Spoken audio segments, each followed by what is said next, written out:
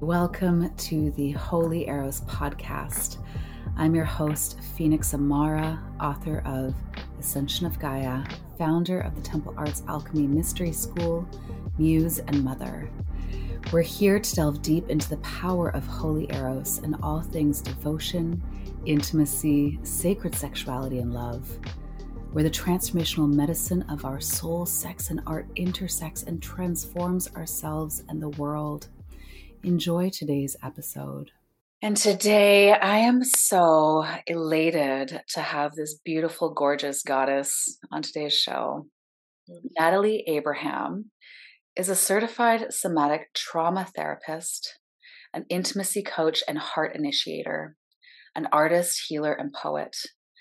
She guides transformative journeys through multiple sensual and sexual arts, including dancing into Tantra, rope healing, shibari, erotic explorations, female embodiment, men's circles, and so much more. And her key emphasis lies in vulnerability, empowerment, and conscious intimacy. She's also the host and founder of her live radio talk show, Let's Talk About, conversing with international experts on subjects of relationships, sex, and taboo. Welcome to the show, Natalie.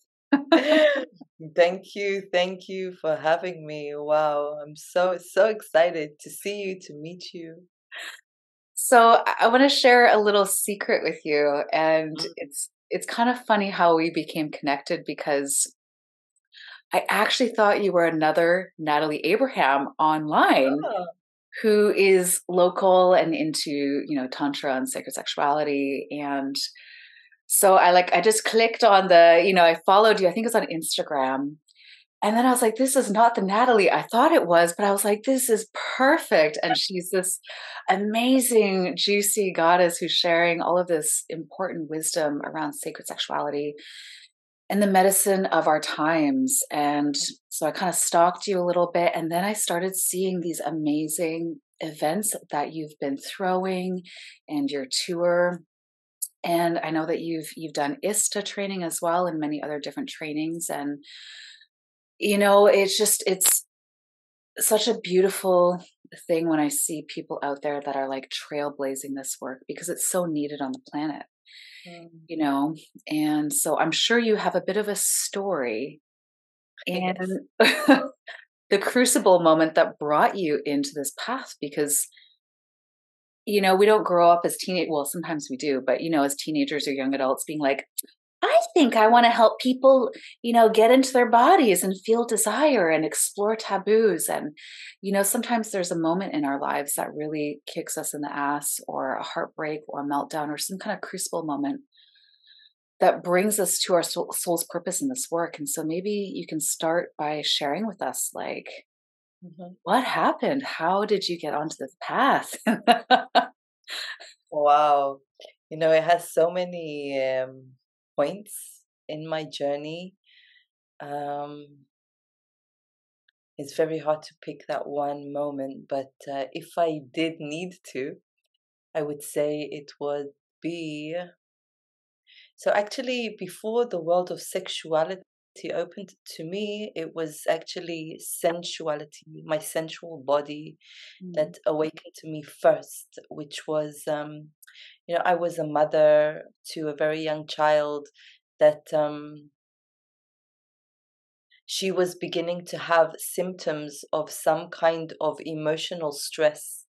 And after doing a lot of research about why, I understood that it was directed at my happiness. She was having these physical symptoms related to her knowing about my unhappiness, even though I thought I was such a good liar. I thought I could really bypass this wisdom that they told me that kids know everything. And I was like, no, I can bypass that. But I couldn't. And when I understood that she really felt my unhappiness, I got this big slap in my face, and I was like, okay, in order to be a good mother, my first priority is actually myself. And Mm. that was a whole deep deconditioning of what they tell you of being a good mother is to give up yourself for your child. And actually, I learned in those moments that the best thing I could do was to actually nourish myself and follow my dreams and be independent and be loving and be, all of those things that I want her to be. I need to become that message. Oh, So I went into this deep journey of, okay, so what makes me happy?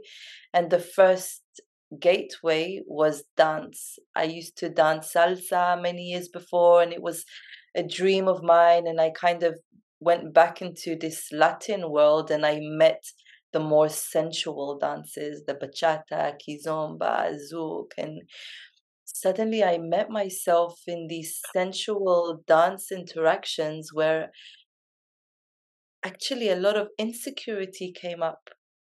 A lot of men that I was dancing with that made me feel like shit. And a lot of old wounds came up and a lot of, rejection wounds and being 18 and not being chosen for the prom. And suddenly I'm 36 years old, waiting on the side, waiting to be chosen to dance. And, all of these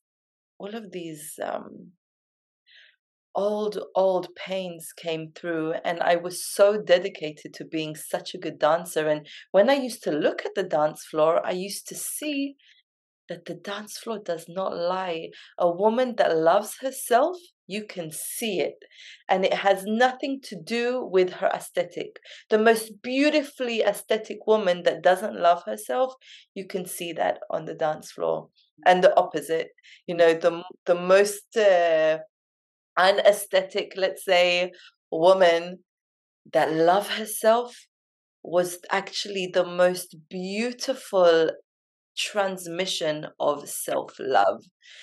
And I realized that in order for me to be a fantastic dancer, I need to love myself. And so I went to this whole deep journey of, do I really love myself? ah, And that, in such an indirect way, I learned self-love like never before. mm, I met my wounds like never before, and I became a very good dancer and I became love. And that opened up my eyes to loving myself so deeply, to beginning to meet actually my greatest wounds, which was my sexual wounds. mm, mm, Yeah, and that was like, yeah, I would say that I I began to follow signs, and I got this sign to do a sexual shamanic retreat.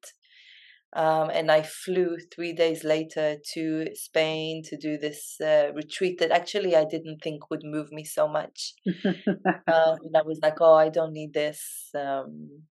It's not for me. I'm already fine. I don't know. I had all of these ideas that I'm fine. And there I met, I guess, my greatest fear in my life, which was actually nothing to do with sexuality, was my stage fright issues. But I also learned a whole new conversation with my body and my sexuality, and my wounds, my sexual wounds began to soften, and I began to feel that I'm actually normal and that many people are in the same boat as me. And I realized also how wounded I am. I think I didn't know. I didn't mm, know how disconnected I was to my body, and the pressure from the outside voices, of how people translated my sexuality to be, that mm, in my eyes became a given. Like, okay, I'm like this. I guess sex is not important to me. I guess sex is not, it's more of a burden for me actually in many ways. And that was a truth that I came into peace with at some point. I was like, okay, well, this is how I am. mm. I'm just not the sexual person. Ooh, oh, Oh, just feeling that in my body. Wow. What a I belief I held on to for years. and I want to like highlight this because I think that that's a belief a lot of people hold as a wound and a barrier that they put in front of them, like, well, I'm just not a sexual person, or I've been married for 20 years, or I've been Yeah. through so much trauma that I can never touch those parts of tenderness and vulnerability again. And I also want to circle back to this piece around like motherhood and sexuality. And, you know, we don't grow up, as you know, with a whole lot of sexual education. I mean, mentors, even having someone we can talk to that isn't our own age and equally as clueless. Like, most people fumble in the dark for most of their lives around sexuality. And I love how you touched on this, I think this cultural wound too, as well for mothers, where, yeah, we are taught, I have a 7-year-old and we're taught like, well, you have to give up your pleasure. And oh, this is it. Motherhood now means sacrificing desire and embodiment and peace. And I feel like you've kind of illuminated this archetype that is reemerging again. It feels like it's the erotic mother, and Mm, it's mm, and so I want to actually ask you some questions around how it's been with having a teenager. I saw this beautiful video. This really, like, I get chills thinking about it as a mother who doesn't have a teenager yet, but will. And it's like, as adults, when we can do this work around healing with our sexuality, we can impart those gifts to our children instead of passing down wounds, ancestral mm, wounds.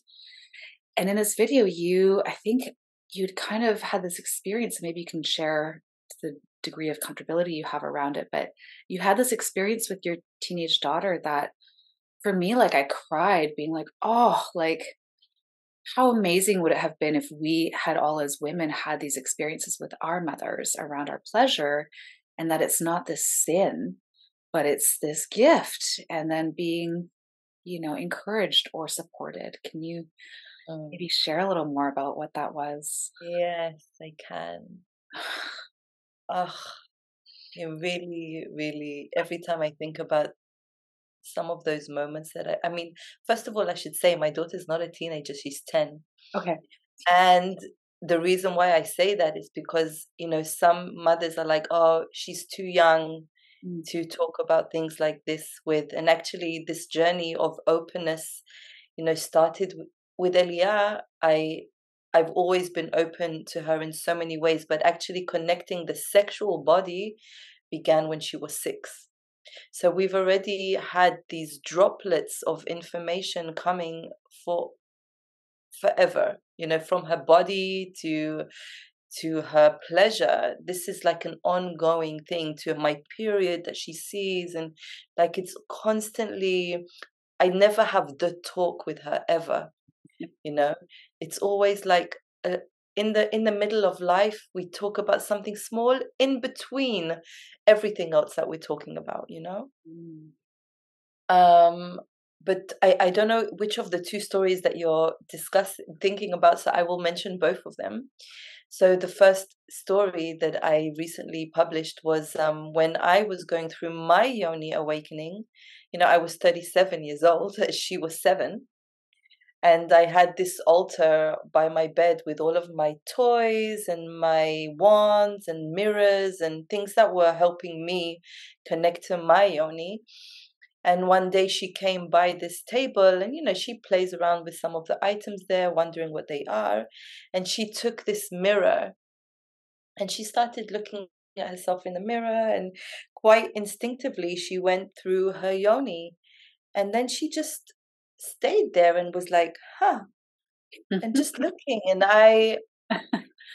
And then she had this instantaneous shock. Like, she remembered that I'm in the room with her, and she was like, ah, but I sat there and I looked at her and I was like, yeah, I do that too.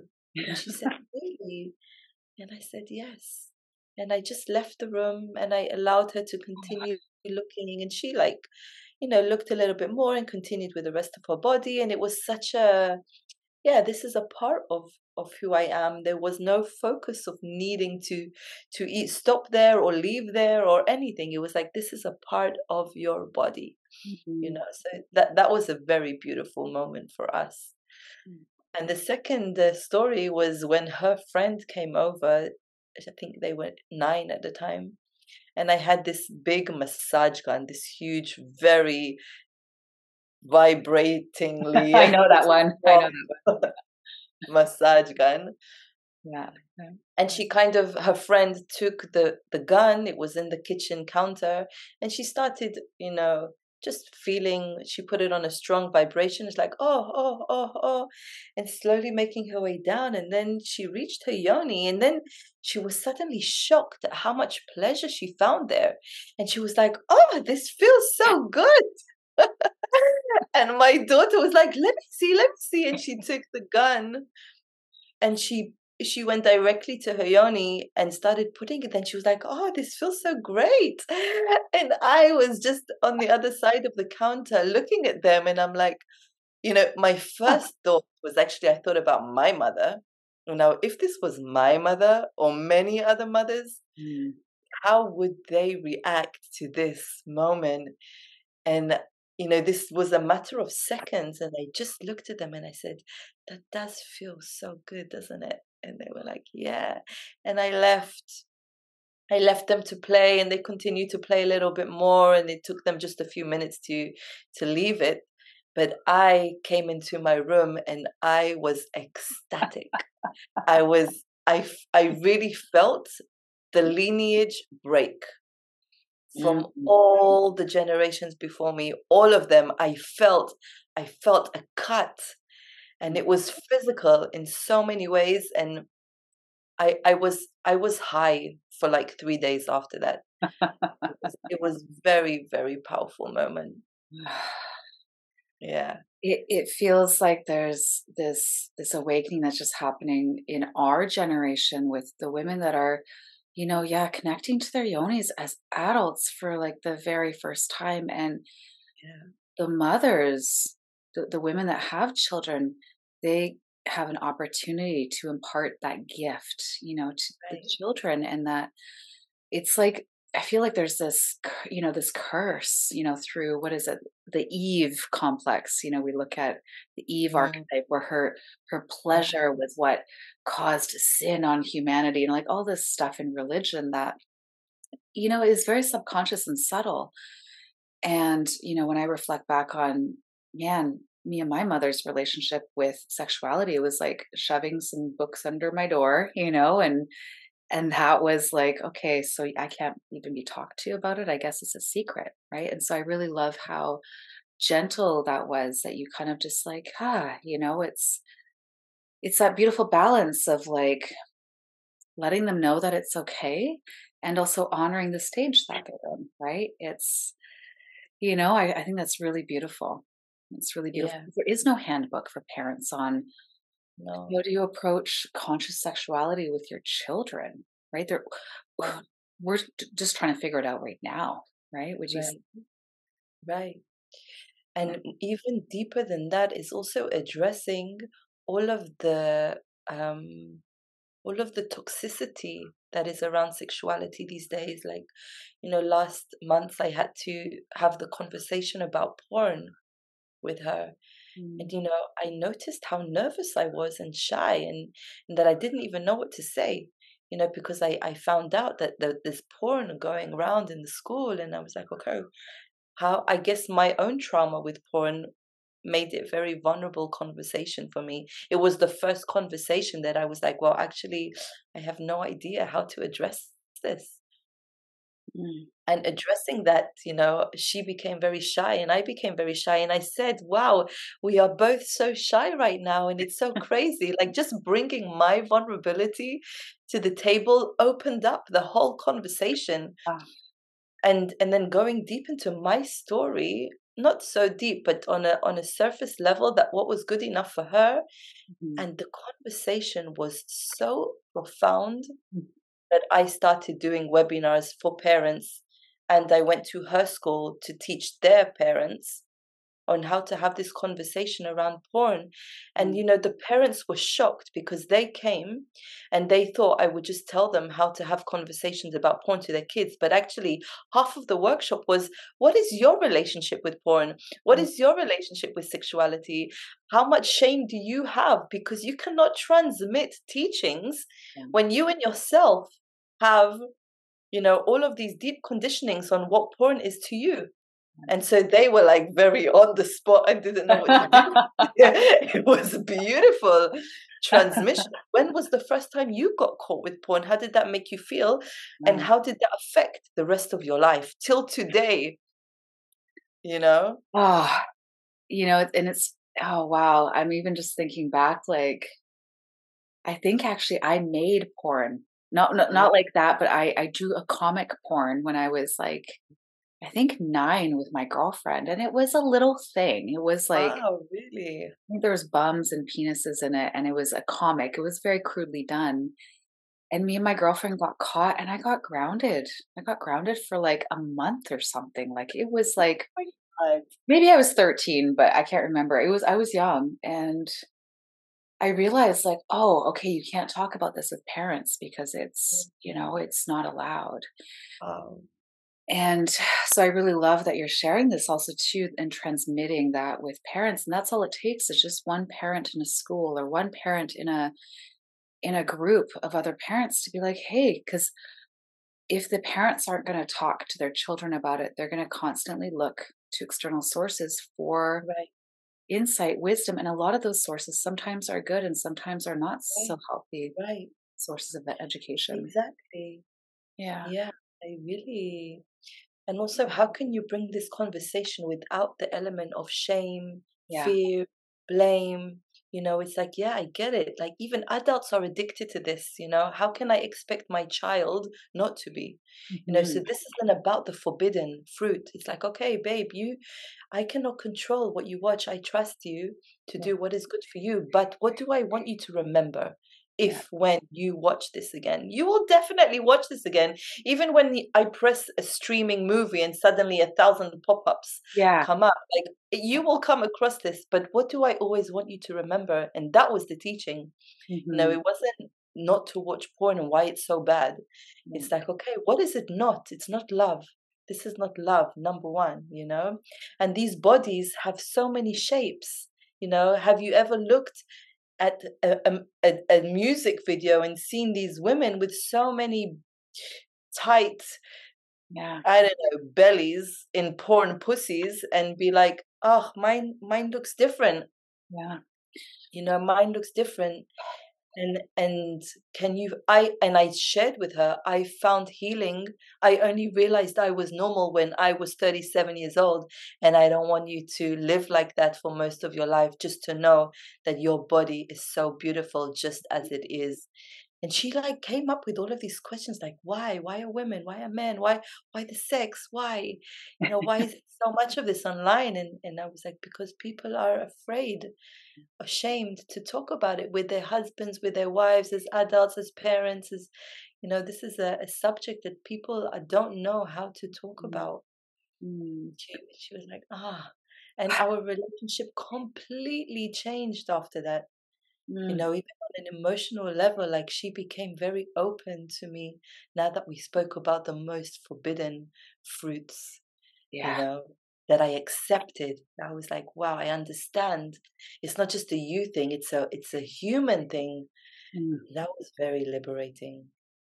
I can just feel like the ripples of generations being empowered and liberated from the shackles of shame that we carried, through our Mm. ancestry and that we can empower them so that when they do go out into the world, they are equipped with at Right. least some kernels of truth that they can tuck within themselves so that when they are faced with face filters galore and pressures maybe to do things that they don't want to do and Mm. and just all of the things that we often face as young adults, right, around sexuality in our bodies, that they will at least be able to remember like, oh, I remember I spoke to my mother or another woman about that, and you know what, I don't feel comfortable with that, or I love myself and I don't feel the need to change myself because I mean, women, I think, especially too, we are the ones that go through even more pressure to get implants, to get, body modifications, to look a certain idealized way or to perform a certain way sexually. And it goes on and on and on. And it's Wow. this reclamation that it's like maybe they don't ever even have to go through that, that they can just grow up. Like I see my daughter and how empowered she is in consent, because I've modeled that. Like, sometimes people will go to just grab her and hug her, and she's like, "Oh no, that's not consensual. I don't want one." And I'm like, "Yes, she's 7 and she's like at least got that in her belt, But in your work now, where would you say you feel like you're on the leading edge of like new insight in your work with people and how you're working with people? Like what codes are really landing in you right now in your own personal life and your work? Yeah. So, I would say the erotic in all of its colors, right? And I feel that many people are attracted to the erotic for the wrong reasons. It's like, okay, yeah, I want to have multiple orgasms. I want to practice non-ejaculation. I want to da da da da da da. Why people come and study or Google Tantra, is to save a relationship or to save, something. And for me, to meet the erotic is coming into, the self. Who am I?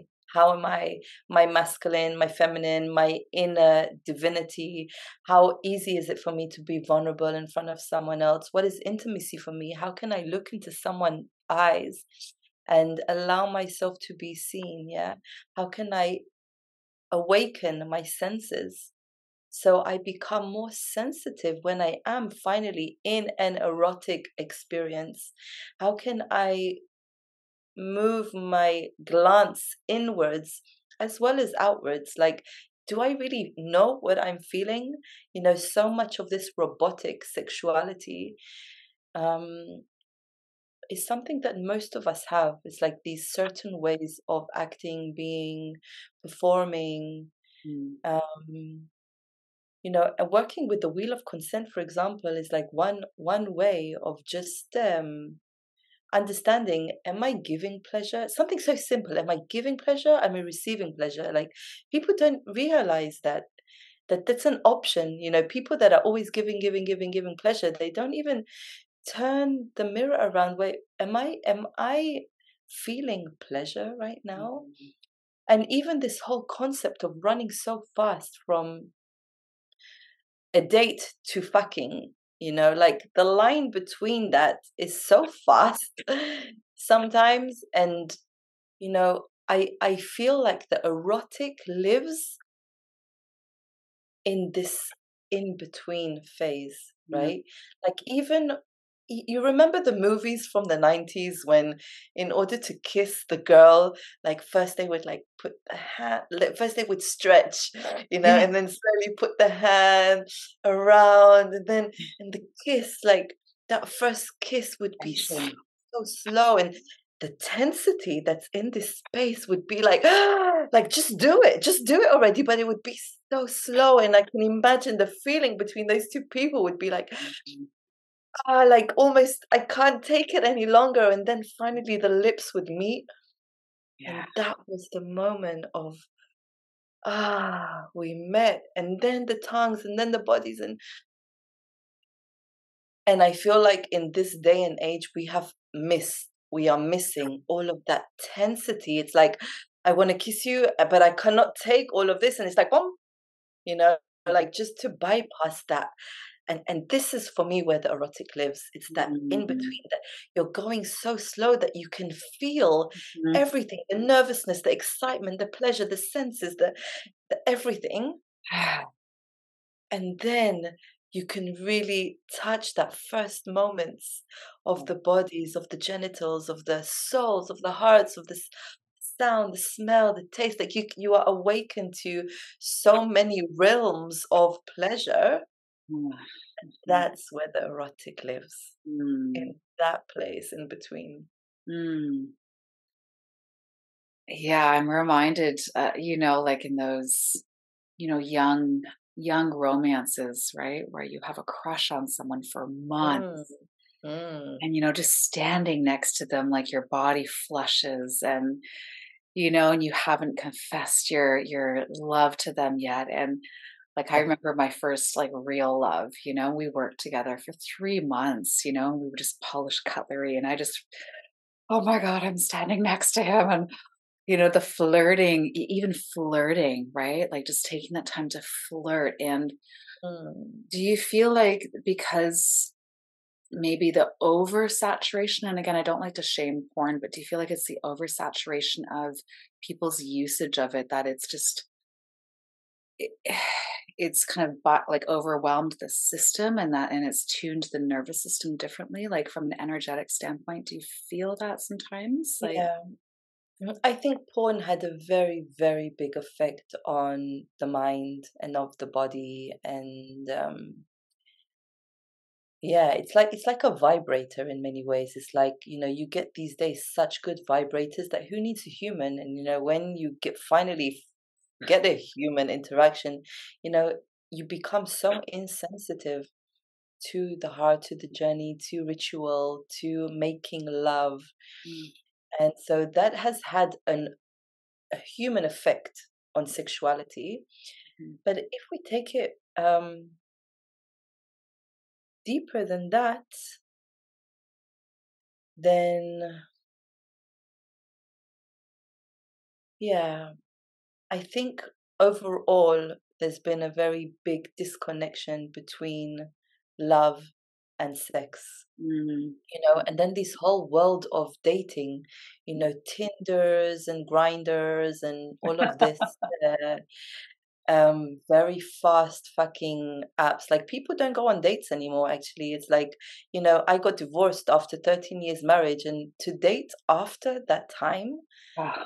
it's like a completely different world. It's like, once Yeah. you meet someone and have eye contact and slowly ask for a number and maybe go for dinner, and like all of this path Yeah. to becoming intimate. And now it's like, these swipe left, swipe right, swipe left, swipe right, and the first question is, what are you into sexually? Yeah. What are you into? Is there a match? Is there no match? And it's like, oh, that's it. Yeah. And it's become so superficial in so many ways. I think people So are hungry for that, like that connection, but they don't know, yeah, well, where is it? How do I get it? And then, and it also, I want you to share a little bit more too around your relationship with love. But, would you say too that there's like this piece around trust, right? Like intimacy comes from this slow development of trust that, yeah, it has to be earned, right? And I think right, that sometimes when we're bypassing the trust, we're bypassing our body's senses even too. Like if our bodies aren't fully like ready to open, but we're still opening them, then we're kind of also overriding trust with our own bodies and hearts. And it's not to discount, like, some people, if they have lovers and they're rejuvenating their sex life after like decades of not having that. Like I can see spaces and places for different kinds of connecting, but when I see what you're saying, right? And I can feel that. And I'm sure a lot of people feel that, but they're like, well, how do I meet people in this day and age? Like, where do I right, meet people? How do I find people that are, I think that's the question that I get asked a lot. Well, like, I want to date, I want to meet people, but where are all the conscious men, Phoenix? Where's all right. these amazing, beautiful women, Phoenix? Like, how do I meet them? And, like men are like, I'm afraid to look at a woman because she's going to yell at me and call me a, I don't know, perpetrator or something else because I complimented her. And then women are like, well, where do I meet conscious men, that are into tantra and sacred sexuality? And it's like, oh, I just feel for where we're at right now, you know? Yeah, yeah. Two things come to my mind in these words. One is, trust has become a question with many people because there are so many attractions and distractions. And to find devotion, Mm, to work through human relating, it's like, wow, I need to be so perfect because otherwise he or she will, find something much easier elsewhere. So there's this big piece of how easy people leave, actually. mm, Um, And the second thing is going to be this distortion around, the masculine and feminine qualities that right now I feel is so messy. There is a lot of toxicity around the masculine and feminine expressions, or many women needing to, let's say, want careers and blah blah blah, and they develop this very masculine role, and then they kind of forget or reject or put aside their femininity because of this role that they're coming into the world with. And the same with the other side. A lot of the men these days are feeling very demasculated. The whole Me Too movement and da da da da da. So much is going on that's actually, so they're either becoming toxic masculine, which is like, more the aggressive perpetrator in many ways, and they are, coming more into their feminine because they have fear there of kissing. Like there's so much need for consent now. Can I kiss you? Like there's an imbalance of like, don't ask me. So it's become so extreme in so many ways. Hard place. Yeah, and I understand it. Like, how can you find a balance? How can you feel safety to be also the driven, focused, present woman, and also know how to melt into surrender and softness, and this is one of the works that it's really been one of my main focuses for the last 3 years, like beyond sexuality, beyond everything. It's like this work between the polarity of the light masculine, dark masculine, light feminine, dark feminine, like finding balance there, and finding my inner marriage really shaped my life. Really shaped my life, that I can constantly choose to dance between all of these quadrants, and finding where am I toxic. So I had so much drama, so much toxicity in my victim, in my so much of my aggressiveness, like really diving into the teachings of these very powerful quadrants that live on this earth since the beginning of time. This whole Adam and Eve story, this was the first element of when the world was divided into human, masculine and feminine, and not divided accurately. So we always have this need to complement one another because we have been cut from the beginning of time. And so our longings is always to unite, but people search for the unity from the outside. If I'm in my feminine expression, then I need to be filled by the masculine expression. And this has been the pressure of relationships, actually, all of this time. It's like, I need you to fill what I don't have inside of myself. But it's not true. It's like we can dance with those balances within us. And then when you do have this capability to dance between your own inner masculine and feminine, then when you meet another, it's never from a place of need, And so the expectation and need from the other reduces, the arguments reduce, the pressure reduces. And then what you're doing is completely in this dance of, okay, now you want to lead, now I want to lead, now you want to surrender, now I want to surrender.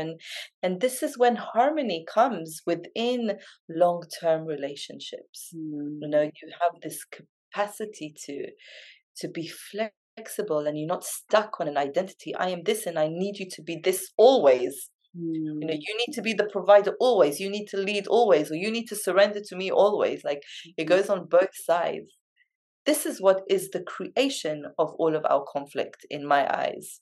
I want to lovingly interrupt the conversation here for a moment and invite you to take a pause and just for a brief moment envision a community where you're gently invited to allow your heart to unfold in tenderness, where you're playfully challenged to be witnessed in your beauty and your sensuality. A place where you're supported by myself and an entire community to let your guard down, finally, and let your heart's sacred gifts shine.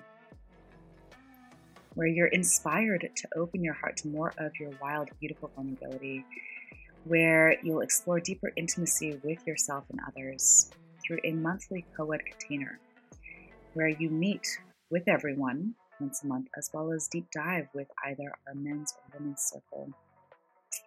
Yes, this is coming online.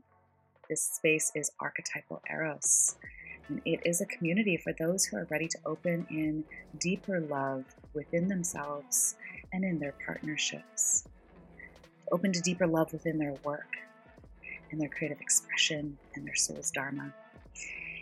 And we're going to be exploring consciously beautiful rituals, conversations, and practices to open one's heart and sex to wild and devotional love.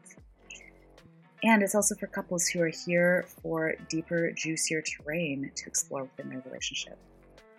You can get on the wait list for Archetypal Eros in the show notes. And we're going to begin this beautiful, wild, and radical journey in September. But you can get on the wait list and get access to some really beautiful free gifts, some practices, some resources in the meantime. And I just invite you to consider what your life could look like in 6 months. The kind of love that you could be in, the kind of sex that you could be enjoying and exploring and open to, the kind of wild devotion that your heart has been aching for. And we're going to go deep, we're going to go wild, we're going to live and love out loud together. I love this metaphor too of dancing, because it's such a beautiful one to think about. When you think about the most beautiful dances, there's a trust and a joy that takes place in that exchange, right? And different kinds of dance have different kinds of exchanges. Right. Natalie, what would you say was some of the biggest pieces that you had to work within yourself in order to open yourself to love? And I'm not sure what your relationship status is or, where you're at. I saw a few things recently that I was like, oh, what's going on there? But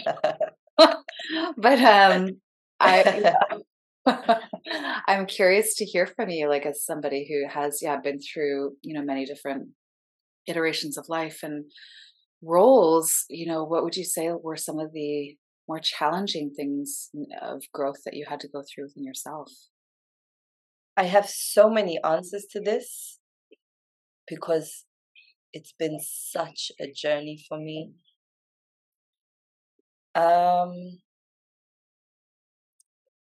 What's coming up now is this. If I remember myself from always, I remember being so much love as a young child, as a teenager, like throughout the years. My connection to the quality of love was, I think, beyond the norm. And I hated that. I hated that at some point because it made me so sensitive and it made me afraid of being this, kitschy, cheesy, how I was portrayed in those days, woman, girl. So the masks that I built onto myself to hide that power that I am, that I was, became very big. And my poker face, the joker, the cool girl, all of these masks that I put on myself, to hide my shy face, my embarrassment, all of these qualities that now I love. I just love within me. So I guess I had to hide a lot of who I am for a long part of my life. And stepping into becoming love has been one of the most liberating expressions of me. This whole piece on vulnerability. And when I learned that I am so beautiful when I am vulnerable and when I'm shy and when my cheeks are blushing, because my cheeks, when they blush, they go so red. And I used to hate that about me. I used to hate it. And, I would pretend almost it's not happening and just put this straight face on just to not hide that I am dying inside right now. And now that has become love for me, this expression of love, and also being very open to loving other people without the fear that they will translate my love into, ah, she wants to fuck me. Which I get, by the way. I get that many times. Like, my love is so open and so welcoming. My sensual body is very alive and awake. And again, that was something that I would hide with friends, with my friends' husbands, with, all of these people, my mother, all of these people that I was not allowed to show that, in case they would think that I am, that dot, dot, dot.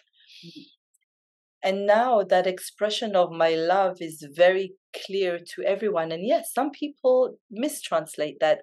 And, I would say, so these pieces that you've recently seen probably on my Instagram with these guys that are in my life, and I am not sexual with any of them. It's like, and this is the creation of how close can you be with a man without needing to fuck him, and how close can you be in a friendship, how can bodies meet, how can hearts meet, how can you be so close to someone's face and have him kiss my head, and both of us meet in this divine moment of love, of pure love, and still remain in friendship zone. And more than that, how sensual can you be with a friend without it needing to get sexual? And even if you feel sexual energy, can you allow that to rise? Can you receive that as a gift without needing it to be, oh, maybe we should fuck, No, it's like, I have a free webinar on my website, nataliesqueendom.com, and it's called Sensuality versus Sexuality. And it's these, I talk about 4 stages of intimacy, sensuality, sexual energy, and sex. And they're 4 different elements that once used to be one for me. If I had an intimate moment with someone, it means that he wants to fuck me, in my relationship. If I was touched in this way, it means that I will be penetrated by the end of the hour, and that's what made me eventually hate being touched. I didn't want to be touched because I knew that this touch would mean I'm being penetrated. And so I never knew that I could experience one with the other. I never knew I could be sensual with a friend and not need for him or her to think that I want to sleep with them or have a relationship with them.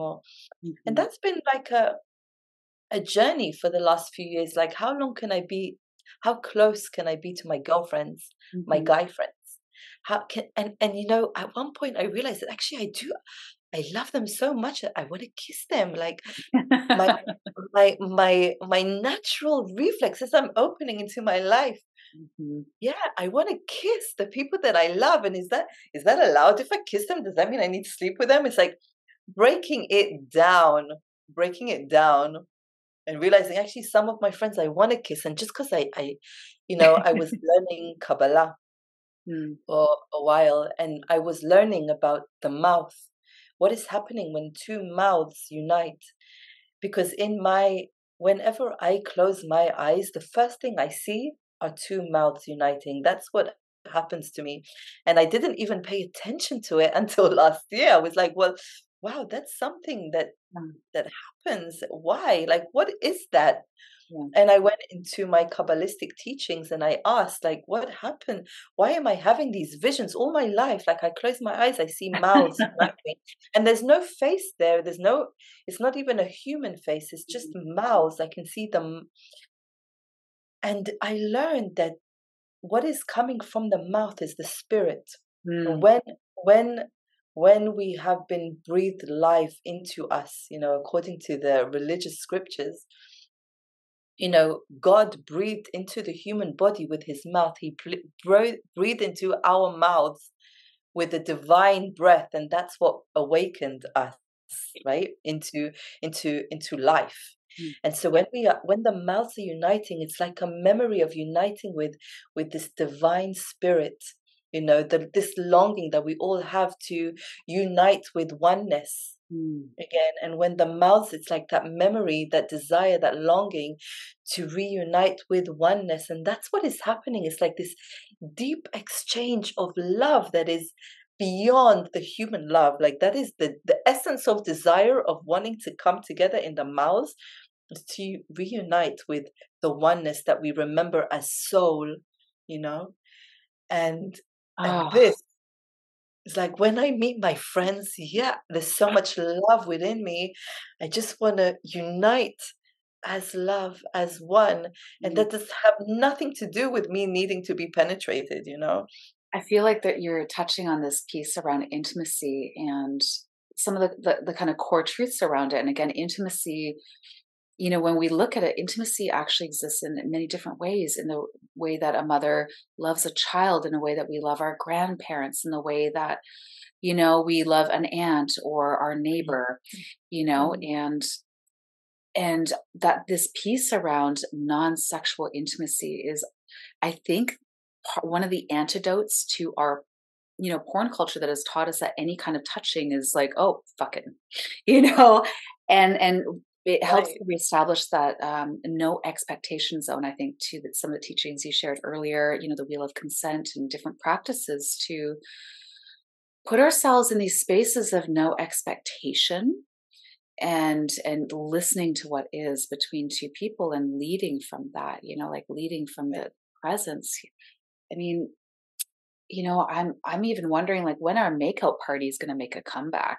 I'm like, forget about sex parties, like makeout parties, man. Like that is you know, as Yeah. adults, though, we're like, well, we can do whatever we want. So let's just, cut. And I think sex is beautiful. I'm, a huge advocate of people having really beautiful, good, nourishing, loving sex, right? But sometimes there's some healing work that has to come back to ourselves, right? Like people sometimes masturbate just so they can fall asleep or so that Right. they can move through anxiety. And it's, where do we use sexuality as a crutch, and then where can it be this thing that brings us together from the right intention? That's what I'm hearing, Mhm. is like the right intentions. Is that Yeah. what you say? Yeah. Yeah. Yeah. I'm curious. So you mentioned a little bit around like working with people, and I know that you have a tour that you are on, and maybe you can just briefly take a couple minutes and share with us around, what is happening with your tour and being in Europe, and just share how people can find out a little bit more Yeah. about you and come across you and work with you. Yeah, I'm very excited. This year I have such a beautiful tour coming up. It actually begins in a few days. Mm. Um, yeah, I will be in Europe, in Holland, in Berlin, in Malta, Sweden, Turkey, Ireland, Israel, Egypt. And yeah, my offerings in most of these places this year is really about the erotic and about breaking down what is the erotic. And also I think one big message is how I can be also this expression and also this expression. And one of my big messages right now. It's like, how can I be this soft, sweet, romantic man, woman, and also dive into the power of the wild, the passionate? I think so many people choose they're either this or that. Mm. And in my experience, in my life, I come from a very light feminine background. Super naive, super soft, super, good girl kind of um, personality. And my biggest challenge was to meet the dark feminine in me, not even the masculine. The masculine was much easier for me to tap Mm. into, but the dark feminine, who she is like, wild and passionate and seductive. And um the seduction part, I think I was always good at, but coming from a healthy place, or more a conscious place, that was an element. The fire, like the fire element, was uh was very far from my capability. Mm. And when I finally embodied her, a lot of fake it till you make it kind of stuff going on for me. When I finally found power in her, when I finally found her embodied in my cells, actually what happened was that my whole light feminine became balanced, became healthy. And I learned, I only noticed then that she wasn't healthy. It was like I didn't know. It was like, wow, suddenly I had a new power within me. And even when, in specific sexuality, like this is very alive in my life, but specifically in sexuality, because that was my main challenge, to be this fire, to be this dark feminine in the bedroom. I noticed something very, very amazing. So just a little bit of, a vulnerable share is that, when I started coming into the public, coming out into what I do, and I was very, very judged by people. Some in a very positive way and some in a very judgmental way. And I was seeing this pattern with men, that they would see my profile and suddenly they would back away, And so I felt this, either people wanted to fuck me, or if they were looking for a relationship, I would be, no, not relationship material. Yeah. Does that resonate with you? Yeah, I just had a really good conversation with someone around the whore virgin complex that's so rampant in our culture, that it's like, men, they want the virginal, pure woman to marry, but then they want to cheat on her with, the whore. But, this idea, right? And, or the whore is not capable of the relationship aspect, but actually she exists. She's both sides of a woman. Yeah. And, but yet we've created this separation that is, through archetypal. Right. Saints. So in the feminine, masculine, light, dark, whore or mother, like all of these opposites have remained as opposites. You cannot be both. You're either this or you're that. You're this or you're that. And this is actually what I'm trying to break down. Is actually I can be all of it. And in one particular initiation that I went through in Turkey last year, I was in this experience, and suddenly I saw my hand, every time she moved, every millimeter was a different expression. I was so much passion and direction and seduction, and in that same second, deep devotional love, and this and every, I could dance between the light and the dark, the whore and the love goddess that I am momentarily. And it was profound when I realized that I could be in the same moment, the passion and the beauty of devotional love. I can give you my whole heart and my whole passion at the exact same time. And that shaped me till today. And I guess that was an inner healing that I needed, because I guess I judged myself, which was actually why the world was responding to me in that way. And the minute that I judged myself also, even though I was very safe, I felt safe, but I felt judged. And actually the judgment started inside of this. You press send on a post, and I would have a little shift in my body, like, now people are going to think that I am da da da da da. And this shift inside of me, I feel now, maybe some people still judge that part of me, but I feel that something is shifting, that people can look at me and feel my sexual erotic power and still not disqualify my pureness, my sweetness, my love, my romantic side. Like I felt that, like I'm also so sweet and so loving. Yes. It's so romantic and so Yes. soft and so surrendered and Wow. so, Oh, this is such a big piece of me. And still I can be a powerful, erotic, passionate, wild, expressive, unapologetic yeah. woman. I feel And like one does not you've touched on cancel the the other. stigma. You've touched on the stigma that I feel like is the reason why so many women don't even embark on this path of awakening and healing within themselves, because there's a stigma that, I mean, we grew up, I remember, like the one thing that you never wanted to be called as a young girl was slut. Right. And what is a slut? A woman that had Right. lots of sex. Oh God. Oh God. Like, Ah.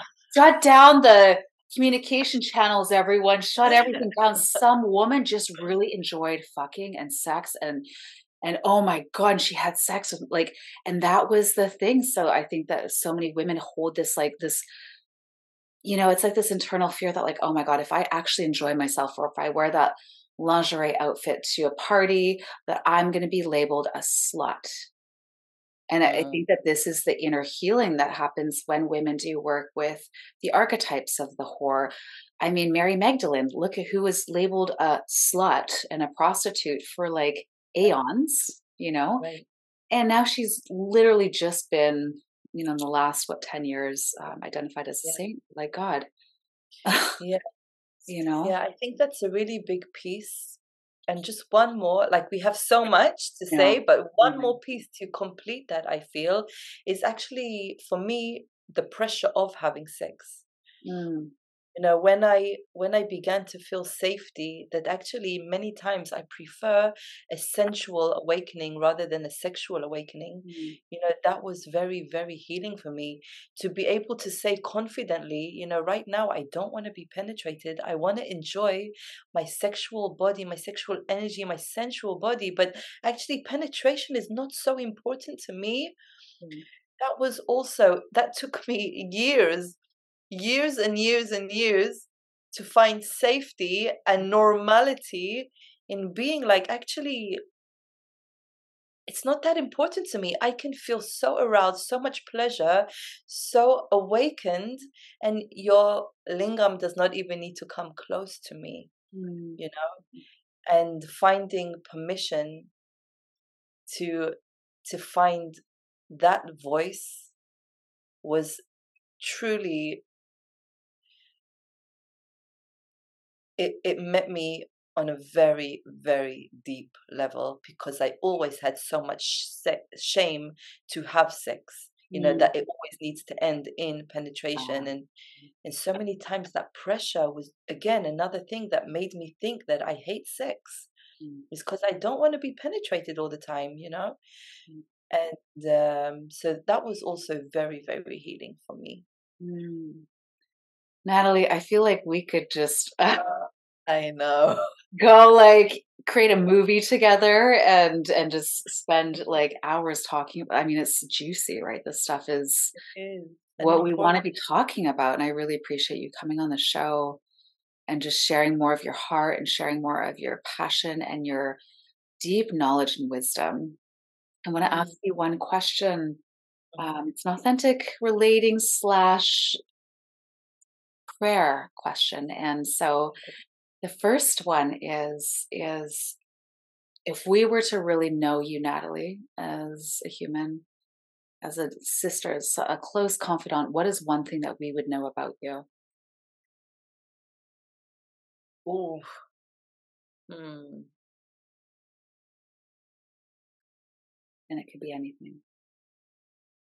Um, you would know that the thing that arouses me the most in friendships, loverships, all of my relations is communication, Mm, I would say.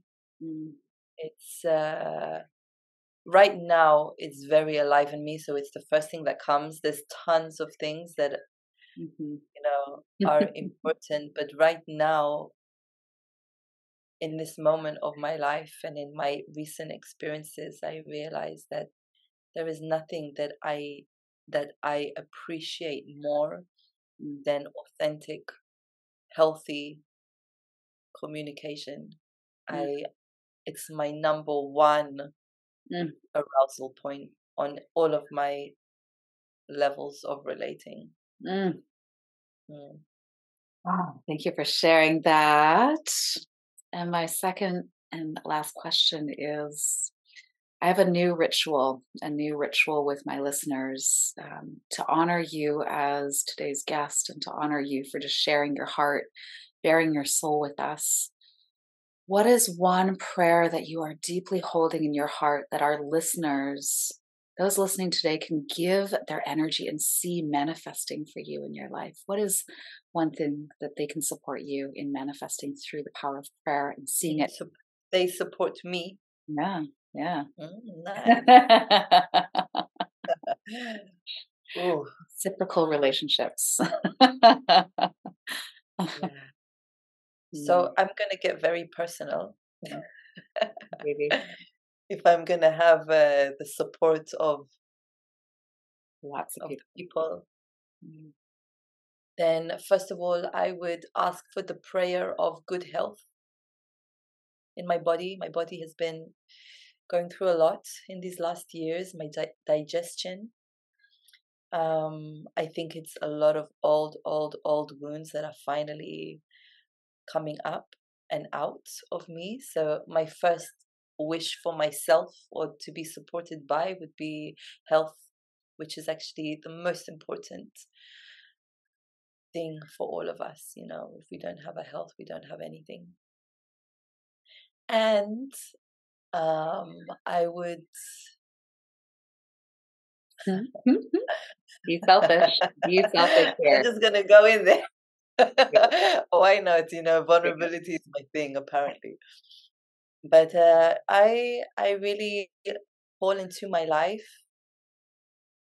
and if I will be really specific in this request, it's like healthy, romantic, sexual, emotional relations.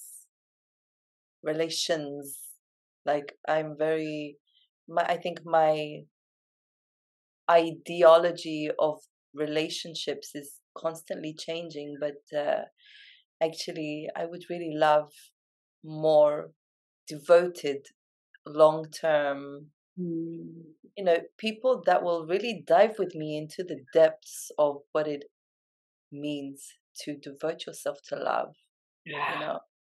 I want people around me, and not just even on a sexual level. I want more and more. I want to build this bubble of community of people that are like me, devoted to the path of love.